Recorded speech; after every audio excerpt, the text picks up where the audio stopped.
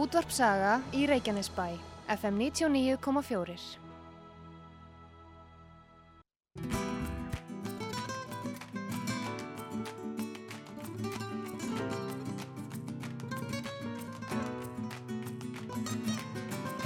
Þú ert að hlusta á Unga fólkið með Má Gunnarsinni.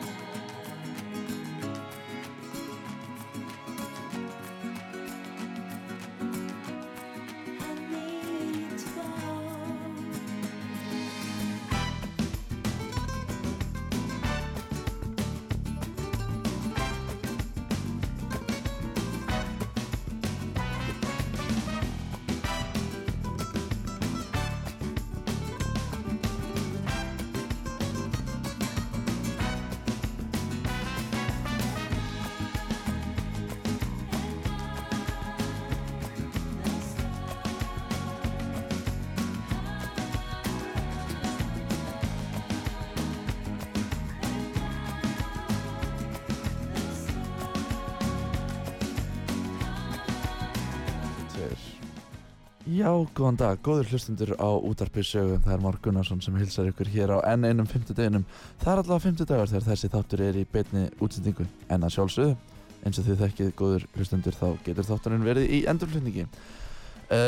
Klukkan rúmlega 2 og við verðum hérna með ykkur í dag frá 2 til 3 og ég hef eins og vanlega fengið góðan viðmælanda til minn hingað í hljóðver útvarsins sem ég ætla að fá að kynna inn eftir örskamma stund, en mér langar að benda góðum hlustundum á að hægt að hlusta á þættina í endurflutningi inn á heimasíðu Útvarpssögu eða þá inn á podcast undir Unga fólkið.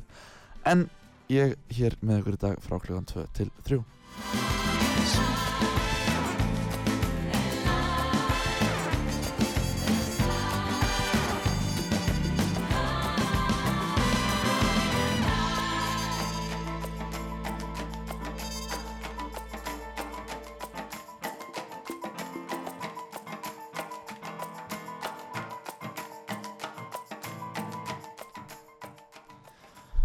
Já, það nú það. Ég held að söngvakeppni sjónvarpsins hefur varla farið fram hjá neinum í ár og sérstaklega það sem að ég var með. Náttúrulega gerði ég allt vitlaust.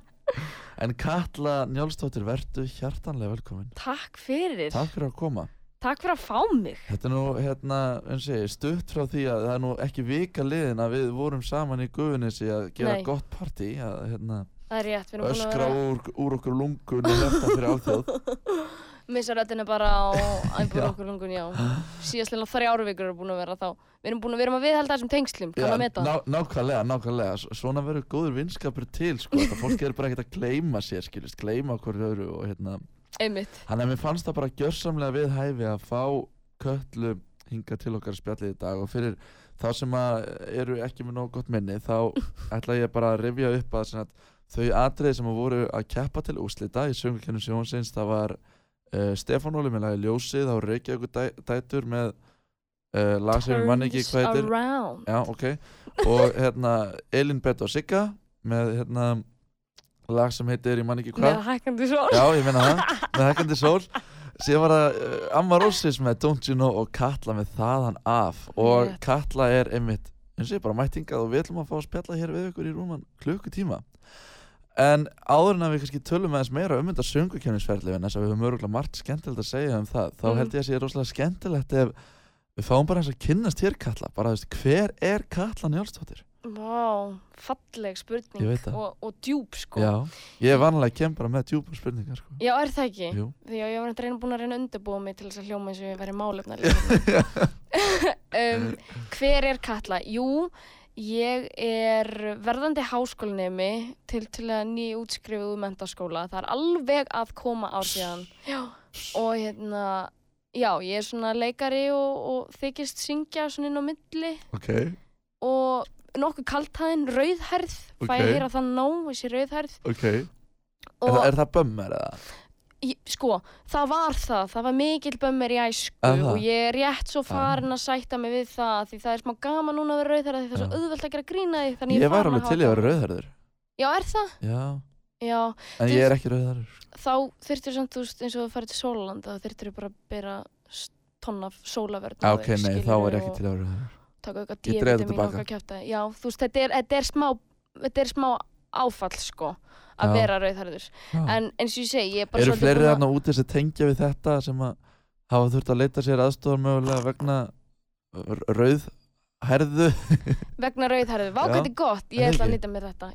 Ég allavega, ég þekki það. Þetta er gott en að góð afsökun fyrir öllum lífsins vandamálum að vera rauðhærður. Já. Kalla okkur mættir í seint. Ég er rauðhærður, sko. Ég er bara í alvörunni, mér er ekki viðbjargandi. Nei, einmitt þetta er mikið álag og ég vorkenni rosalega mikið fyrir að vera rauðhærður. Mikið tráma, sko, sem fylgir þessu. Svo þetta sólin ekki minn besti vinur, þannig að það er ástinni búið í Íslandi. Þetta ætti náttúrulega bara að vera flokka sem einhvers konar föllun að vera rauðhærður. Ég ætti að taka þetta inn í íþróttasammátt fatlaðra að bæta. Ég get joinað það. Bara nýr flokkur, bara rauðhærður flokkur.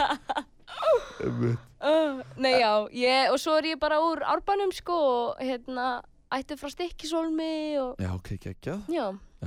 En hvað, þú ert fæddur á 2002? Já, ekki það langt síðan fyrir það. Nei, þetta er alltaf á þessari öld sko. Það er rétt. En, þú veist, hvernig voru svona uppvaxtar árið þín, þú veist, hvernig, hvernig voru þín svona uppvaxtar ár, skilur? Sko, þau voru fín, nema eins og ég segði áðan að þá er ég rauðhærð og ég heiti Katla þannig að ég fekk mjög mikið af svona eldfjallabröndurum, svona að vera að gjósa upp úr hausnum á mér og ég var rosalega dramadrottning sem krakki, sko, og mjög stjórnsöm. Ég var gláð hundleiðileg þegar ég var yngri. En ég vona að það hefði, sko, mér líður eins og ég sé það ekki ennþá og ég vona að aðrir séu sammála mér. Já, og þú vilt bara biðja alla afsökunar. Já, alla í æsku bara ég biðist afsökunar á þessu drama þegar ég var yngri. Nei, þannig að uppvaxtarárin mín voru alveg góð. Ég var alveg, þú veist, athyglisjúk og það er endur alveg búið að viðhalda sér, sko, núna síðastliðin ár. Ég sé það. Og ég byrjaði að leika bara mjög, ég var einn af þessum krökkum sem fór bara að tróða upp í stofunni heima, skilur, ég ólst upp við það að því pabbi var tónlistarmaður, þannig ég ólst upp við það að syngja við píanóði heima alltaf og fór að búið til leiksýningar inn í stofu og fór, þú veist, í sönglist og... Þannig að þau eru alltaf rosalega svona aktíft, þú veist, í því? Já, ég hef alltaf verið með eitthvað voða aktíft listagen, sko. En tölum aðeins aftur hárætt, sko, ég var ekki búin að tengja þetta, sko, Katla og rautt hár. Mér finnst það svona ógeðslega cool. Ég kann svo með þetta, en ert þú þroskaður, skilur? Ég er mjög þroskaður. Nei, þú getur gert það bara að einhvers konar svona, þú veist, svona... Það gæti verið dæmið mitt bara. Já, bara svona, eitthvað svona túristaattraksjón eða eitthvað, skilur, bara svona, við bara... Sjáu þið eldfjallið, Katla! Hið mennska eldfjall. Af hverju varst þú ekki með eldfjall líka svo Hafi Haf? Já, ég veit það, ég reyndi en það mátti ekki að því að Hafi Haf var búin að gera það. Svona er þetta að vera seinna kvöldinu, sko. Þá má maður ekki finna pjólið aftur. Einmitt þess að þú verður með svona spegla. Spegla, já. En þá reyndar grafíkin mín var þannig, svona eins og hún var svona eins og brotnandi speglar en hún var rauð þannig að þetta var svolítið eins og lava, skilju. Þannig að ég var alveg að vinna með smá eldfjalla stemmingu þarna. En ég held að þú getur búið til bara eitthvað svona og náttúrulega líka eftir að þú veist að Katla þættirnir eru vinsælir. Jú, rétt. Skilju, þetta getur bara massa tækifæri, sko.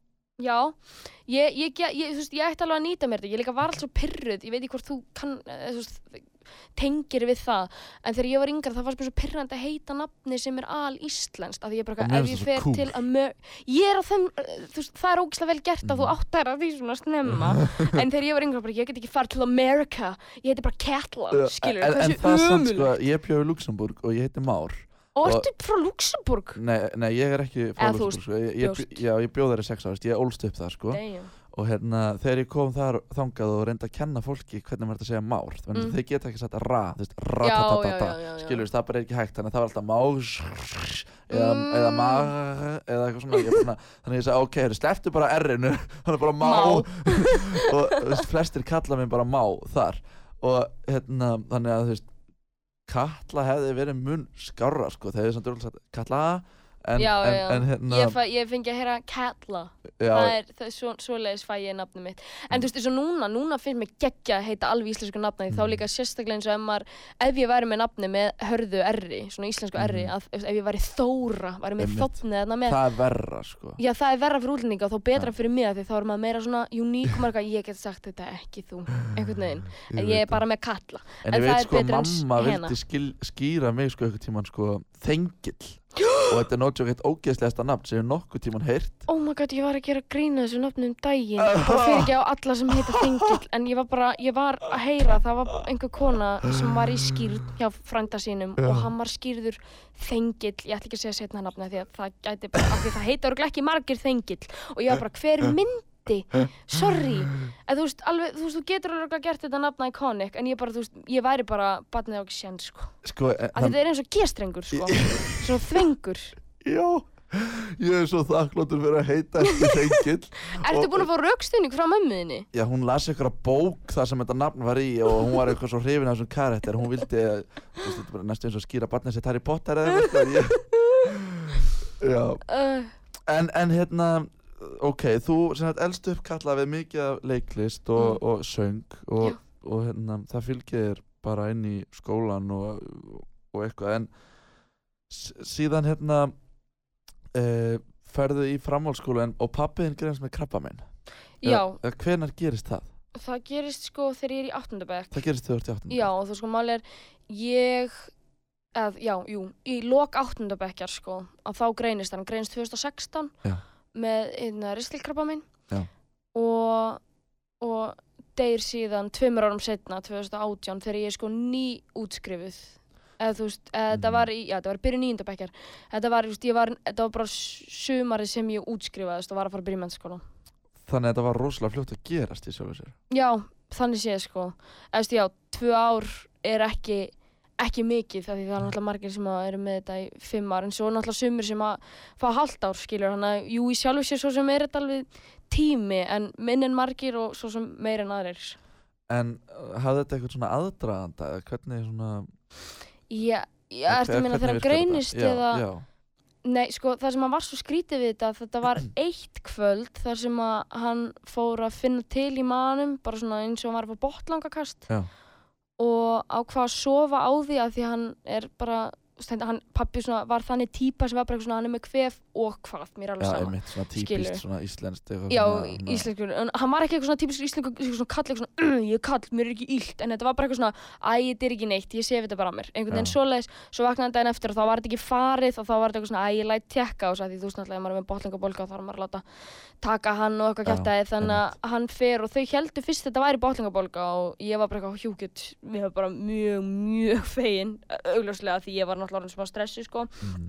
En síðan var ég heima að læra fyrir dönskupróf og mamma kemur heim og þá segir hún mér að þetta var ekki botnlangakasta þegar ég fyndi krabbamein og þannig að þetta var 4. stigs krabbamein sem þýðir að það er það var skurðtækt sko. Já. En það er eiginlega bara ólæknandi þannig að það var svo sem alveg vitað frá byrjun að sko hann myndi ekki læknast alveg, eða skilja, það var einhver von en hún var ekki, ég náttúrulega var uppfull af von, ég var alveg viss um það að þetta myndi nú bara lagast, en það var svolítið bara svona undirmeðvitund mín, eða þú veist, það var svona yfirborðið mitt í rauninni að vona, en ég viss alltaf að einhvern veginn, þetta yrði þannig og svo bara einhvern veginn hættu lyfin að virka á þessum 2 árum, bara hægt og smátt að fór að dreifa sér meira. En hvernig svona hvernig tókuð þið á þessu? Eða hvernig svona vann fjölskyldan með þetta? Já, við gerum það að mínum að á mjög heilbrigðan hátt. Eða þú veist, ég upplifði þetta á mjög heilbrigðan hátt. Við vorum bara mjög opin með allt. Þú veist, ég var náttúrulega svona 16 ára þegar hann greist og systir mín er 7 árum yngri en ég, skilur, hún var bara 9-10 ára. Og það var bara öll samskipti voru bara opin og það voru allir rosa hreinskilin, það var enginn að fela neitt frá neinum sem að mér finnst, þú veist, og sérstaklega ef fólk er að gangi í gegnum þetta núna, mér finnst það svo mikilvægt að því, þú veist, ég þekki stelpu sem að missti pabba sinn og alltaf þegar hann fór upp á spítala þá var sagt að hann væri að fara í vinnuferð.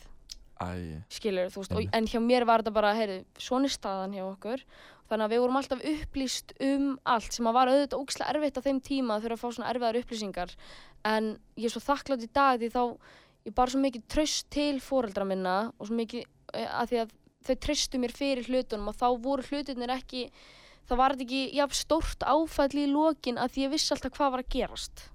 Já. Skilur. Algjörlega. Ég er bara ráðleg fólki sem í þessari stöðu að bara tala opinskátt hlutina, sko. Einmitt, og vera bara hreinskilin með það sem er að gerast. Já, og svona krabbamein er alltaf ógeðslegt. Mér langar að benda góðum hlustundum á þátt, 19. þátt Minni mig, sem að var tekin hjá okkur árið 2020 þegar Guðjón Eli Bragason kom í heimsókn til okkar. Sem var 19 ára fótboltastrákur með krabbamein og núna á laugardaginn er akkurat 1 ár frá því að hann kvaddi og ég hvet fólk til þess að fara og finna hann og þátt og hlusta á hvað hann hefur að segja. Alveg ótrúlegur strákur, hann Guðjón Eli. Vá, ég ætla að hlusta þetta. Já, algjörlega. En ok, síðan deyr hann árið 2017 eða ekki? 18, jú. 2018. Og eins og þú komst inn á sjálfa þá var þetta eitthvað sem að þið voru pínur svona búin að undirbúa ykkur fyrir en samt væntanlega er þetta alltaf jafn erfitt þrátt fyrir það. Þetta er ógeðslega skrítið, maður er svona, maður veit af þess að þetta búið að vera yfirvofandi í 2 ár bara hvenar, skilur og þá sérstaklega, þetta var í maí 2018 að þá fórum við á svona fund bara upp á spítala, mamma sótti mig í skólan, við ætluðum öll saman upp á spítala og ég vissi alveg, ég fann það alveg í loftinu að það var einhver að fara að segja eitthvað, skilur, það var ekki, við vorum ekki bara að fara í heimsókn, við vorum að fara að fá að heyra eitthvað og mér fannst það líklega að þetta var bara búið að vera þannig tímabil, þetta voru að fara að vera vondar fréttir frekar en góðar. Já, og kannski meiri viðvara þá á spítalanum og svona. Já, og hann var nýbúinn í heilaskurðagerð því hann var fekk heilaæxli, þú veist, það var búið að dreifa sér og þetta var svona 50-50 aðgerð, þetta var svona annarkvort lifir þetta af eða ekki, þetta var svona þannig dæmi og hann lifði það af blessunarlega og við förum upp á spítala og þá segir mamma og pabbi við okkur bara að lyfin eru hætt að virka og hann er að hætta á þeim og þá sögðu bara orðið sem þýðir bara pabbi er að deyja og það var alveg bara alveg svona högg sem að ég átti sem ég svo fyndi að ég átti ekki vonaði en ég átti samt alveg vonaði eða skilur, ég vissi alveg að það væri að fara að gerast. En er það ekki bara eðlilegt svo sem bara Jú, alveg 100%, það er bara svo skrítið, ég held að allir sem hafa gengið í gegnum þetta hafa liðið svona, náttúrulega hafa bara séð þetta fyrir og vitað alveg hvernig þetta væri að fara að gerast en þetta er samt eins og að sé vera að slá með blautur í tuska því maður vissi að hafa þessu en maður var aldrei einhvern veginn búinn að samfæra sig alveg það einhvern veginn. Einmitt. En eftir hann deyr og þá væntanlega þú veist farið þið krakkarnir í einhverja meðferði þegar ekki eða einhvers konar eða hvað þú veist eða einhver svona viðtalstíma eða er ekki eitthvað svona hjálp sem að eða hvað hvernig virkar þetta? Jú, það er náttúrulega ljósið og kraftur eru með ljósið er með fría sálfræði meðferð fyrir aðstandendur þeirra sem hafa mist krabbamein og fólk með krabbamein og kraftur náttúrulega styður við þau líka og ég mig minnir að mamma og einhver hafi leitað annarkvort þangaði bara í sálfræðingi yfir höfuð, við vorum í svona fjölskyldu sálfræðitímum á meðan þetta var allt í gangi fórum 3 bara svona í hóp sálfræðitíma basically en ég furðulega fór ekki að leita mér hjálpar fyrir en bara á þessu ári Já, ég skil það. Af því að ég var bara alltaf í afneitun mamma var alltaf að reyna að fá mig mamma var alltaf á ég ekki að panta tíma eða viltu ekki fara, finnst þér ekki sniðugt og ég alltaf bara nei, ég þarf ekki og svo verið svo fullu í skólanum einhvern veginn að ég einhvern veginn alveg náði bara eitthvað fjarlæga einhvern veginn bara kúkla mig frá að loka á þetta sem bara ekki sniðugt og svo þegar ég útskrifaðist þá var ég ekki með þetta stöðuga áreiti sem skólinn var að þá einhvern veginn fann ég þetta svona komið yfir mig aftur og ég var svona djók, ég er ekkert búin að vinna úr þessu kjaftaði. Einmitt, það var svona búið að liggja á þér dálítið svona. Já, eiginlega. En ég hvet alla sem er í þessar stuðu að leita sér hjálpar í, að því ég var náttúrulega bara, þú veist, ég var bara lítil með sterkar skoðanir við mömmu, bara nei, ég þarf þetta ekki, ég vil ekki fara, ég þarf ekki á þess að halda, þú veist, það er ekkert að mér, skilurðu. En hvað gerur í dag, svona bara til þess að, þú veist, hugsa fallega til hans eða heiðra minningu hans eða láta þér líða betur? Eða ertu með eitthvað svona?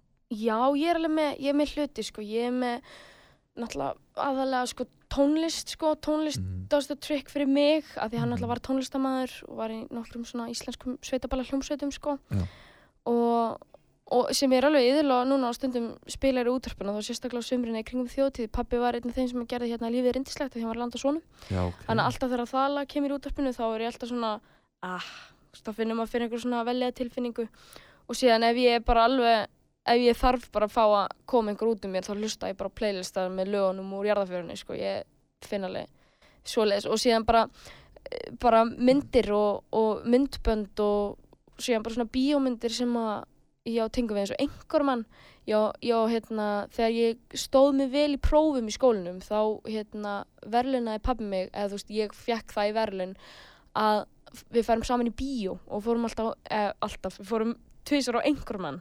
Tvisvar?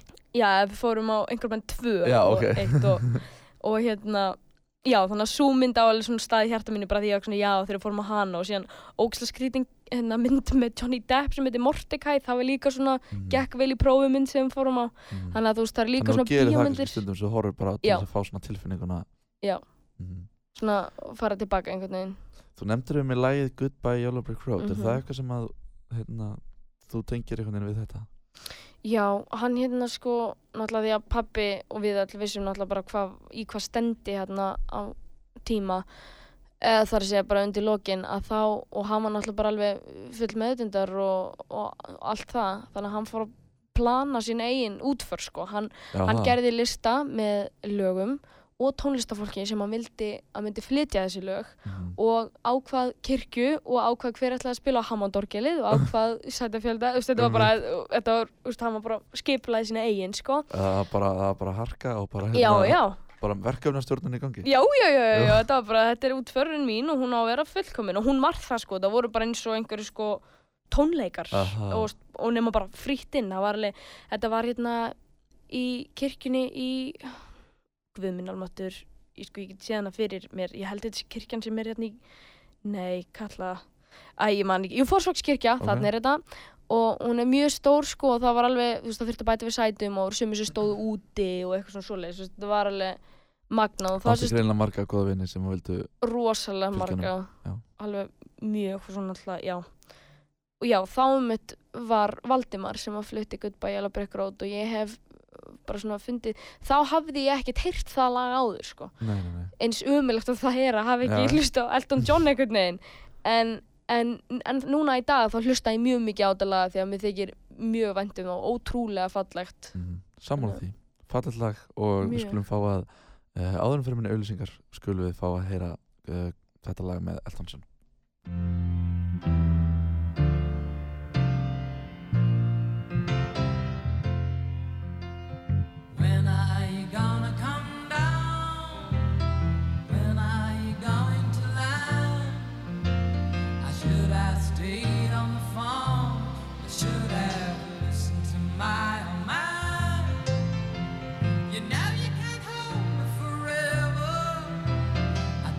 Sign up with you.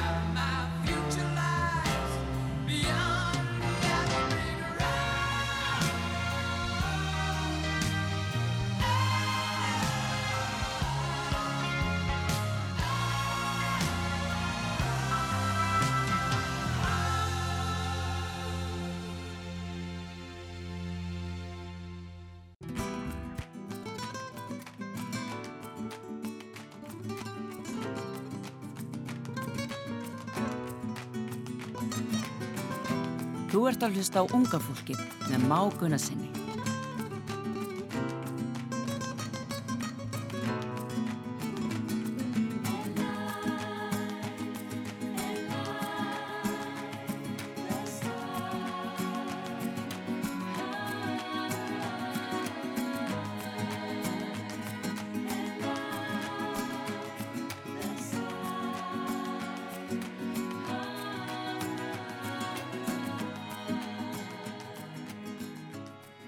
Já, komið sæl aftur eftir þetta örstutta auglýsingarhlé.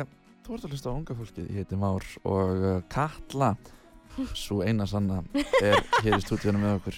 Hérna áðan vorum við að spjalla bara svona uppfastar ár Kötlu. Við komum inn á veikindi föðurinnar sem að kvaddi árið 2018 úr ristilkrabbameini. Hvernig Katla vann úr sorginni og já, þá ætlum við bara held ég beint inn í næsta kafla sem bara hvað Katla að gera í dag? Ekki pepp?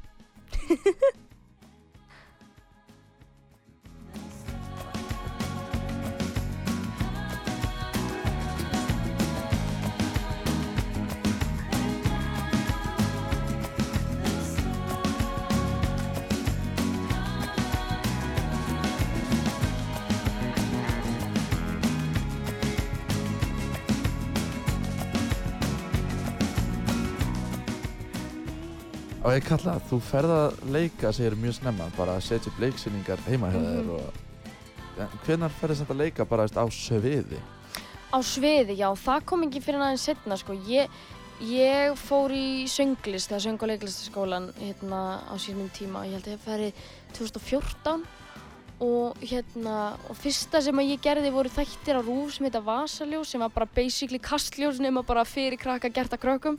Bókstaflega sama konsept og ég var í því í 2 ár, við gerum 2 seríur þar og eftir það einhvern veginn fór boltinn að rúlla því að þá fór ég og var í kvikmyndinni Hjartastein sem kom út 2017. Hjartastein, var það ekki eitthvað svona dópmynd eða svona? Nei, það var reyndar myndum samkynhneigð, þetta var svona uppvaxtarmynd, þetta var svona coming of age mynd, svona LGBT. Já, Hjartastein. Bíddu, ég kannast eitthvað við þetta. Var þetta alveg voða þung, sko, en mjög falleg. En var þetta ekki eitthvað svona mynda sem eiginlega allir dói bara úr ofneyslu eða eitthvað svona? Nei, það lof mér að falla. Já, ég hef aldrei seldu sérst að tala um hana. Já, eða bara allar aðrar íslenskar myndir. Ég kannast samt eitthvað við þetta Hjartastein. Já, hún var alveg freka vinsæl hérna, sko.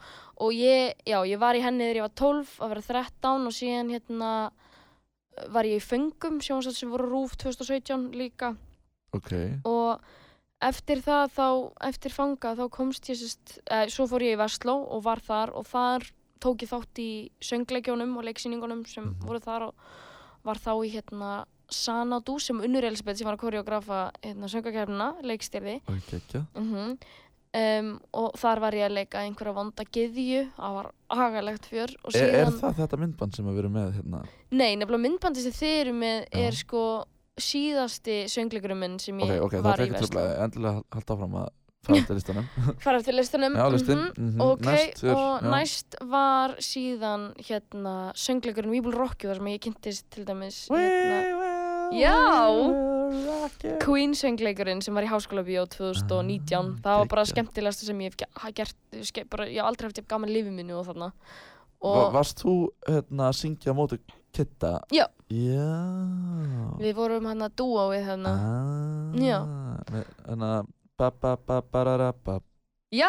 Engin pressa. Já, ógvöð, ég hefði getað sendið það þar á YouTube, ógvöð. Okay. Ofsa pressa. Heyrðu, ég ætla bara setja beint á Davíð, ertu að finna þetta bara núna og spila þetta bara þú ert búin að finna þetta, en þetta lagið heitir hversu, Ofsa pressa? Já, þetta Ofsa pressa, Under Pressure, já, og þar var ég og hafði óspart gaman og þar einhvern veginn kviknaði sko meiri áhugi á söng. Ég hafði alltaf haft áhuga á söng og var alveg að syngja í söngleikjum í grunnskóla, í grunnskóla setti upp Lion King og Aladdin og ég tók þátt í því og söng þar, en það var alltaf bara eitthvað svona gaman, en þarna í We Will Rock You þá kviknaði eitthvað svona holy, þetta svolítið skemmtilegt. Og þú varst náttúrulega með flottan strák með þér í þessu, Króla, Kristinn Óla Haraldsson, og þið sunguð þetta lag saman.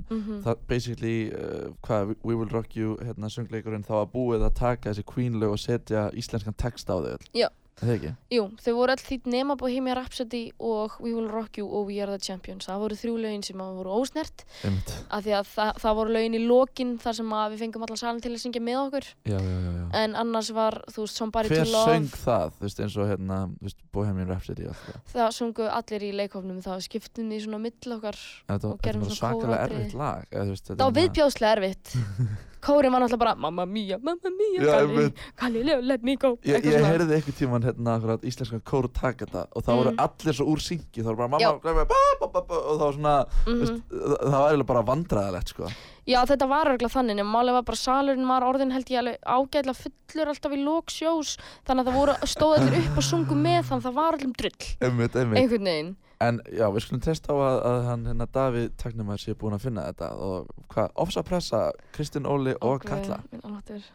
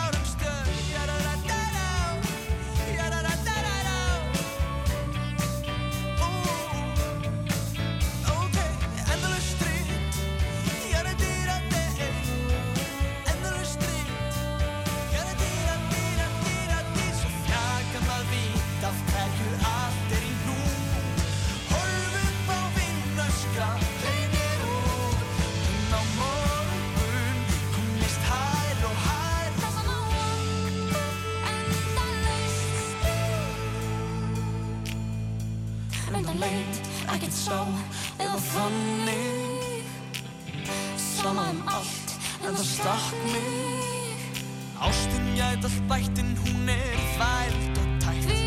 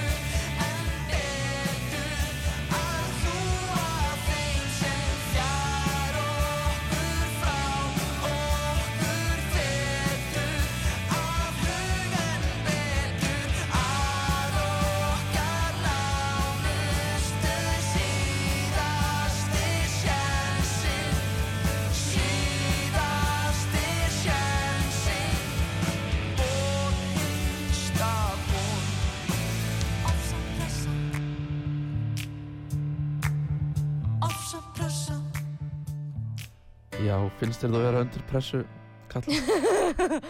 Já, nei, ok, reyndar eftir söngvakeppnina finnst mér öll pressa hafa flogið í burtu og nú mér einhvern veginn alveg sama allt en ég held að pressan sé alveg að fara að koma aftur. Það ekki, þegar það kemur eitthvað annað verkefni til þín sem þú verður bara, oh my god.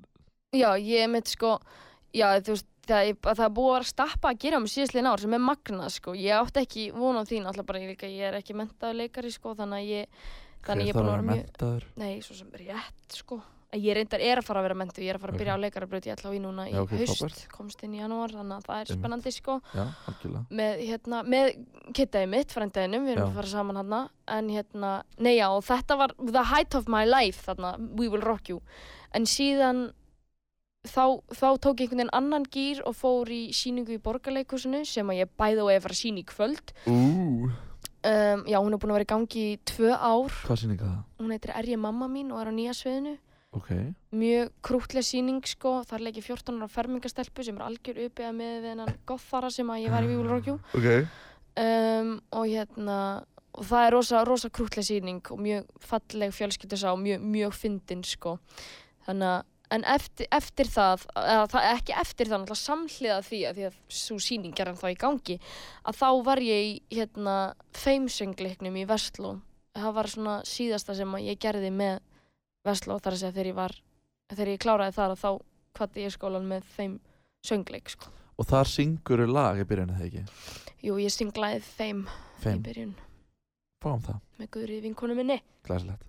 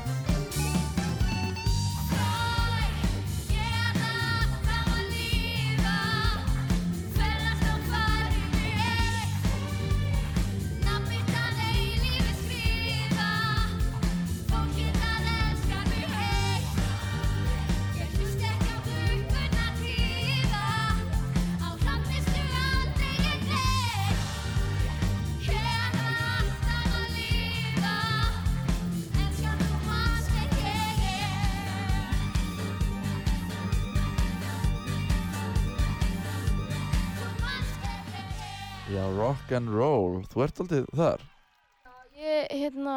Mér finnst það skemmtilegast. Ég lærði það í We Will Rock You að það að syngja svona rock pop, eða það bara Queen rock er skemmtilegasti hlutur í öllum heimi.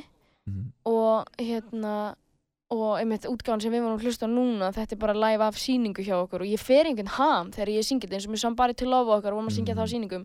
Ég fekk bara eitthvað svona, ég fekk bara eitthvað botn í mig og ég var bara eitthvað, við erum að syngja þetta einhvern veginn. Þannig að ef ég væri að fara að semja mín eigin tónlist, þá myndi ég alveg vilja eitthvað í þá áttina, þó að mögulega okkar Eurovision-lag hafi ekki farið alla leið þangað, en ég allavega... Það snertir það pínu. Já, ég bað rafmagnsgítarinn sem kemur, sko. Þetta átti fyrst náttúrulega að vera fróðupoplag með bara EDM-bíti og eitthvað og ég var bara strákar, nei, ég ætla ekki að gera þetta. Þannig við náðum að taka uppbyggja af því, sko. Þannig að þetta það er alveg rétt. Ég að leita í þetta rock og mér finnst skemmtilegast að syngja það, sko. En það er flott framtak hjá Vestló fólki að setja upp svona sýningar og það er náttúrulega rosalega virkt og sterkt félagslíf við hana.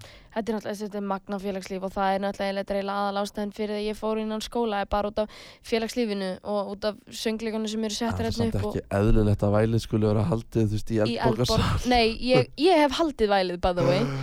það var dýrt og það var geðveikt og við fylltum náttúrulega bara eiginlega salinn þetta var geggjað sko. Já, ímyndaðir að menntaskóla viðburður sem sko undankeppni fyrir söngvakeppni sem mun minni eða þú veist, undankeppni okkar mun stærri en actual keppnin. Já, þetta alltaf stórfurðulegt sko, ég held að leigja Eldborgarsal sko tóman sé bara 2,1 milljón eða eitthvað. Já, við vorum að borga svona 6 cirka. Einmitt. Svo... Sjáðu hvað þessi krakkar eru ríkir inn í Versló. Sko mælir, við fjármögnum þetta sjálf eða þú veist það magnað, við bara sækjum styrki af fyrirtækjum upp á auglýsingastyrki og erum ógeðslega dugleg að auglýsa og síðan náttúrulega bara miðaverðið borgar eiginlega. Og yfirleitt uppselt á þetta eða? Eða þú veist, við seljum ekki þriðju svalir skilur. Nei, ok. En við seljum annan botninn og aðrar svalir eiginlega alveg, já. Já, geggjað. Ok, og síðan náttúrulega Eurovision kemur til þín, þú veist, vissirðu bara í október að vera að gera þetta eða hvenær svona? Ég vissi ekki fyrir í desember sko. Já, það? Já, þetta var bara, Kitty var bara eitthvað svona, við erum að gera Eurovision-lag, þú ætlar hann sagði líka bara, þú ætlar að syngja það. Og ég hló náttúrulega bara að þessum ummælum, ég var bara, góður, fyndin ertu, félagi, allavega og fá okkur að borða. Síðan var þetta ekkert rætt meira og nema bara allt í henni, þá var þetta eitthvað svona við erum að fara að gera þetta, viltu koma og við getum farið að búa til demo ég bara, þú varst ekki að grínast þannig að þá mætti ég og við fórum að búa til demo og fórum alltaf að búa til bara á nóttunni í algjöru svefnleysi því ég var að vinna á daginn sem stuðningsfulltrúi í grunnskóla og þannig að maður var hérna bara, þú veist, þegar við vorum farin að taka upp ensku útgáfuna til dæmis að þá var röddin mín bara farin út af, þetta var bara búið að vera stanslust, bara engin svefn en samt sem áður sjúklega gaman, ég sé alls ekki eftir þessu og ég alveg til í að taka eitthvað svona keislu aftur að búa til lag, sko. En náttúrulega Kitty og strákarnir, þeir eru eitt af þeim atriðum sem var, það ekki ráðið til að taka þátt. Þannig að, hvernig fannst þér það svona breyta einhverju eða svona? Já, það bara kallaði á meira imposter syndrom hjá mér, bara svona einhvers konar blekkingarhylgni, ég á ekkert að vera þetta, skilur, þú veist, ég var ekki valin í keppnina, mér var bara hendin í keppnina, eða skilur, ég var bara eitthvað svona, ég ekkert hérna að því að ég á, eða þú veist, mér leiði eins og ég var hérna bara ekki að því ég ætti ekkert skilað að vera þarna að því að ég vann mig ekki þarna inn, basically. Já, fannst þér það? Já, mér leið bara, þú veist, þetta var tilfinningi mín allan tíman, sko. Ég hugsaði pínu þannig wildcardið, en samt svona...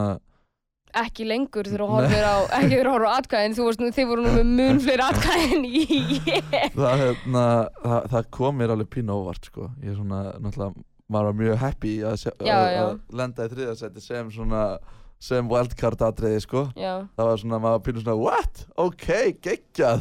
Þú veist, ég skil að vera eitthvað út á wildcardin, þið náttúrulega voruð basically ekki wildcarda því ef þið hefði verið á kvöldin okkar þá hefði farið það fram, eða skilur við? Algjörlega, ég skoðaði líka akkurat niðurstöðuna úr fyrir undan kvöldunum. Ég bara pínu svektur að það skulle ekki vera gefið upp hvað dómari gaf hvað, sko, Má langar að balakkum meila fólk. Sem sagt fyrir það sem að vissi það ekki, gott fólk, þá setti dómnefndin okkur í neðsta sæti. Gjörsamlega vanhæft en fólk. Samt, sko, dómnefndin setti mig í 3. sæti, en þjóðin setti mig í 5. sæti, í 7. sæti, þannig að ég Þannig að þínu tilviki er dómnefndin fín og þjóðin ekki og í okkar tilviki er dómnefndin ekki fín en þjóðin það. Já, klárlega. Þetta er flókið líf. Þetta er erfitt, sko. Já, en þetta var ótrúlega flott, fannst mér. Svona aðstæðan, náttúrulega Gufunesið, sviðið, sturlað, Rúf fannst mér standa sér rosalega vel persónulega, þú veist, Rúnar Freyr og alltaf fólk, þú veist, flestir póstarnir sem ég fekk voru svona 11:30 að kvöldi, þú veist, þetta fólk er alltaf í vinnunni. Já, þau líka bara mættu strax í vinnuna aftur sunnudaginn eftir keppni. Já, pældi því. Já, ég skildi ekki, sko, ég er sammála, mér finnst þetta flottasta keppni sem hefur verið og þá er ég ekki endilega að tala um atriðilega séð, þá er ég bara að tala um bara hve vegleg hún var í ár. Já, algjörlega. Og mér skilst að fyrir næstu keppni þá verður þetta vonandi líka í Gufunesinu og þá ætlaði að bæta við áhorfendastúku og alls konar, sko, þannig að þetta verður svakalegt örugglega. Þannig eins gott að semja nógu flott lag til þess að vera með næst. Til að komast aftur. Já. En hvað framöndan þér núna? Framöndan, það alveg slatti sko. Ég að fara að byrja í ávaxtakörfunni í apríl, ávaxtakörfunni í Silfurbergi Hörpu, að vera að gera hana aftur. Í alvöru? Sem sko magnað. Punta, já! Gera mig fína. Síðan að púðra. Nema ég reyndar eplið þannig að ég að segja, þú átt að gera allt, þú átt að þjóna okkur. Ég leggja þarna Dísu í Reykjavík dætur í einelti. Syngur þú ekkert þarna? Jú, ég syng það og Hvaða lag það aftur? Þú átt að gera allt, þetta er lag bara sem bara eins. Hvað með bút úr því? Þú átt að gera allt, þú átt að þjóna okkur, þú átt að gera nákvæmlega allt það sem við skipum þér og helst svona 3 sinnum meira og meira en það. Þetta er alveg mjög mikið svona heróp, þetta er alveg creepy lag sko. Og lag sem heitir Skreitum og eitthvað kjafta. Ég alveg tek einhverjar balleður með ávöxtunum. Og síðan eru sjónvarpsþættir sem ég var að leiki í sko hitti fyrra að koma út núna páskana á RÚV sem heita Vitjanir. Ég fekk líka að heyra það að trailerin fyrir þættina hafi komið með leið og keppnin kláraðist á laugardaginn. Þannig að þjóðin alveg farin að æla upp í kók bara út af mér. Bara, erum komin að því maður, Jesús. Nei, ég held hún takir alveg örugglega vel. Já, og síðan ég að fara að kynna barnamenningarhátíðina og svo einhver stuttmynd í vændum og þannig að ég er ekki atvinnulaus, ég get sagt það. Nei, ok, en ég í svona verkefnavinnu bara. Já, og síðan akkurat steyttist í skólan, það þættir á RÚV og vonandi meiri músík og já, hver veit? Ekki? Jú. En Katla, bara ótrúlega gaman að fá þig í heimsókn. Bara gaman að hitta þið aftur, bara svona, það er ekki langt liðið, en bara gaman að sjá þið aftur. Já, sömuleiðis og vera ekki svona stressandi umhverfi eins og síðan.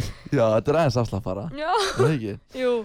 Og eins og ég bara gangi rosalega vel í því sem þú ert að fara að taka fyrir hendur. Það verður bara gaman að fylgjast með.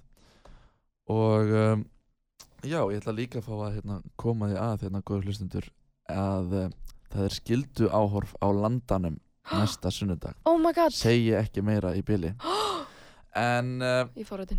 Eða ekki. En við ætlum að enda þáttinn á laginu hennar Kötlu sem hún flytur og þeir semja Jói Króli og og Sístón og Snorri Beck. Fullt af góðu fólki. Við ætlum að enda þáttinn í dag á þessu lagi, en eins og alltaf gott fólk þakka ég ykkur kærlega fyrir samveruna hér í dag. Farið vel með ykkur og þangað til, verið sæl.